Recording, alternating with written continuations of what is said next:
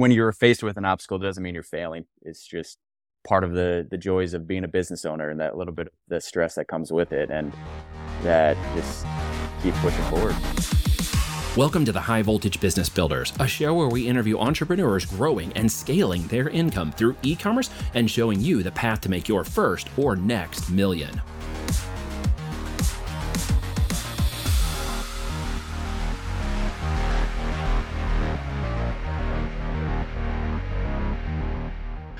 Like, internet marketing world had Skype as like the thing to do once upon a time, and now it's all Zoom. So if you see anybody in the world today who gives you a Skype link, it's like a scammer from India who's trying to take me for all my money. That's good to know. That's not really, yeah, that's how I feel about it.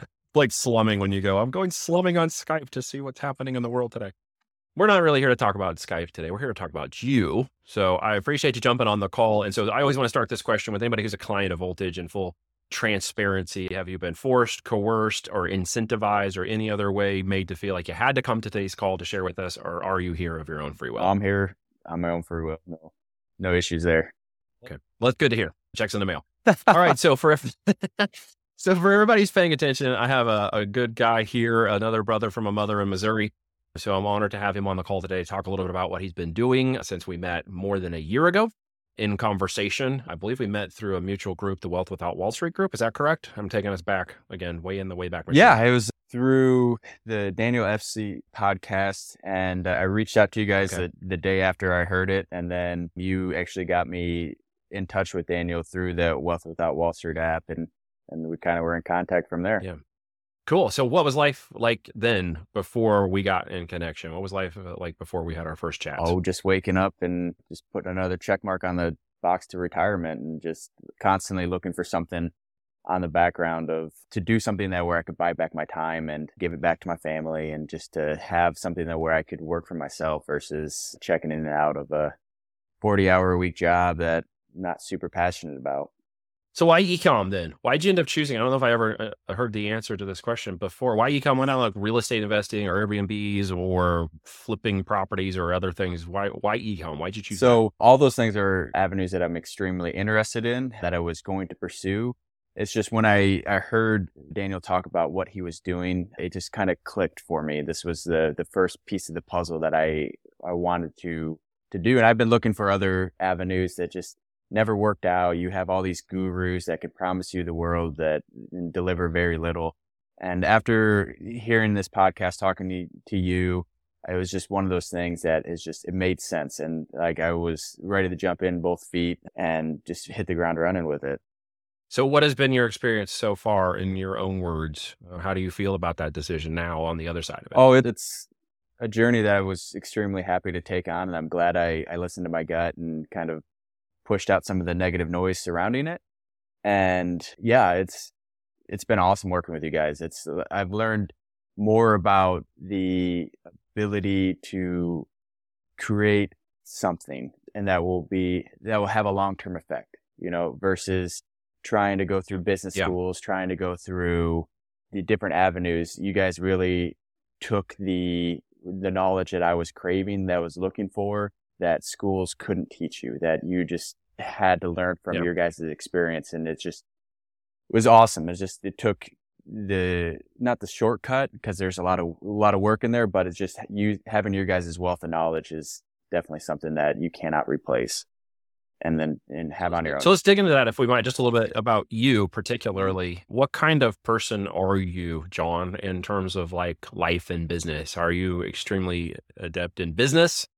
Are you like, what's a little of your background, just to give people some context as to who you are? You can go share what you'd like, or don't share what you'd like. Yeah, absolutely. So I feel like I've always had the entrepreneurial spirit. That's something that I've always wanted to do and work for myself. And when me and my wife first got married and first found out we were pregnant, I heard a quote that says, our children spell love Time. And that always stuck with me. And it kind of jump-started my path of trying to find a way that I could buy back my time and give it back to my family and to my children. And so I was always looking for a way to what business I could do. And like I said, I was checking out the real estate options, and that's going to be down the road in the investment strategy side of things. But when I first got out of the military, I was kind of in that limbo of where I fit in and what I can do. And I was pursuing things that I was passionate about, but it was just not a very good job market. So I ended up, with the advice of my wife, switching to a business degrees. And because she said she knew I was passionate about wanting to create my own business, wanting to pursue that realm. So she's like, why not just get the educational background? Yep. So I went all the way up through a master's in business. And so the background of running a business makes a lot of sense to me. It's just, for whatever reason, getting taught business from somebody that makes not as much money as I would like to make in my life is, that felt like they could only teach me how to make that much money. And there was really no a ceiling. Ceiling to it. Yes, exactly. And then so I always wanted a little bit more, and just to provide for my family just a little bit more. And so when I heard that podcast with you guys, it clicked for me. It's just like one of those things. It's like, these guys can help take me where I want to go and give me the avenue and the tools that I can't learn in college, that I didn't learn in school. Do you feel like you dedicated enough time to it? Do you feel like you maybe had the wrong time expectations coming into it, and it's changed since you've been a part of it now, working it? Or is it about what you sort of expected? Oh, tell us about some of that. So the timing of coming into it was a little bit more of a stressful part of our life, because my wife was finishing up school and law school, and we just had a lot of things on our plate at the time, where it's just one of those things that I just knew I needed to jump into. And it was going to be no easy time to take on an extra stressor in our life and put it on the plate. But in the beginning, it was an incredible amount of time, just because you're going through this entire learning curve. You're doing things that you don't know how to do before. And then I would say that the time that I've spent in the beginning has drastically decreased as I've gotten a little bit more proficient in understanding of what I'm doing and the why behind it. And so, yeah, I would say it's decreased from the initial investment of time that I put in the beginning. Do you feel like that's going to continue, or do you feel like you're going to have to spend more time working the business as you grow? Or do you feel like you're going to stay about where you are? What's your thoughts? No, I would definitely foresee it increasing as my business increases, and the amount of products that I put into market, and the research and the groundwork that it takes. I mean, I would hope that it increases a little bit, just because I don't want to just settle where I'm at now. I want to continue to grow my brand and grow my business and use that to pursue other avenues as well. So some of the thoughts and dreams you've had getting involved and starting down this, and like you said, you jumped in a little bit with your gut to get going. Are you see a path forward now to the things that you envisioned before? Is it becoming a reality?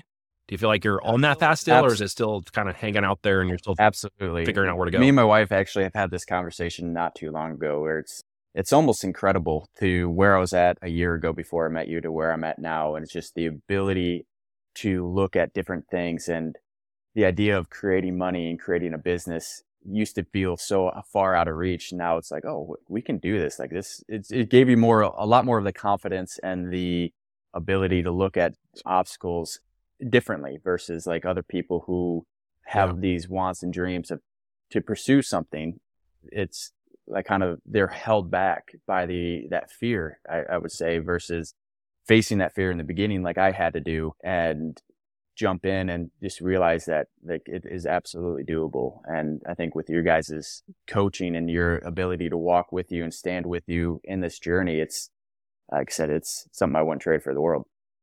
Be amazing to see. What are your goals for the next 12 months in your business? And maybe give us a little bit of insights into where you are right now in terms of business. Yeah, absolutely. So one of the first major milestones I hit was when I was first entering into the market. I had to drop the price down on my product a little bit to buy up the real estate on Amazon to buy my place. And then what I thought was a really good month ended up, was just kind of the start.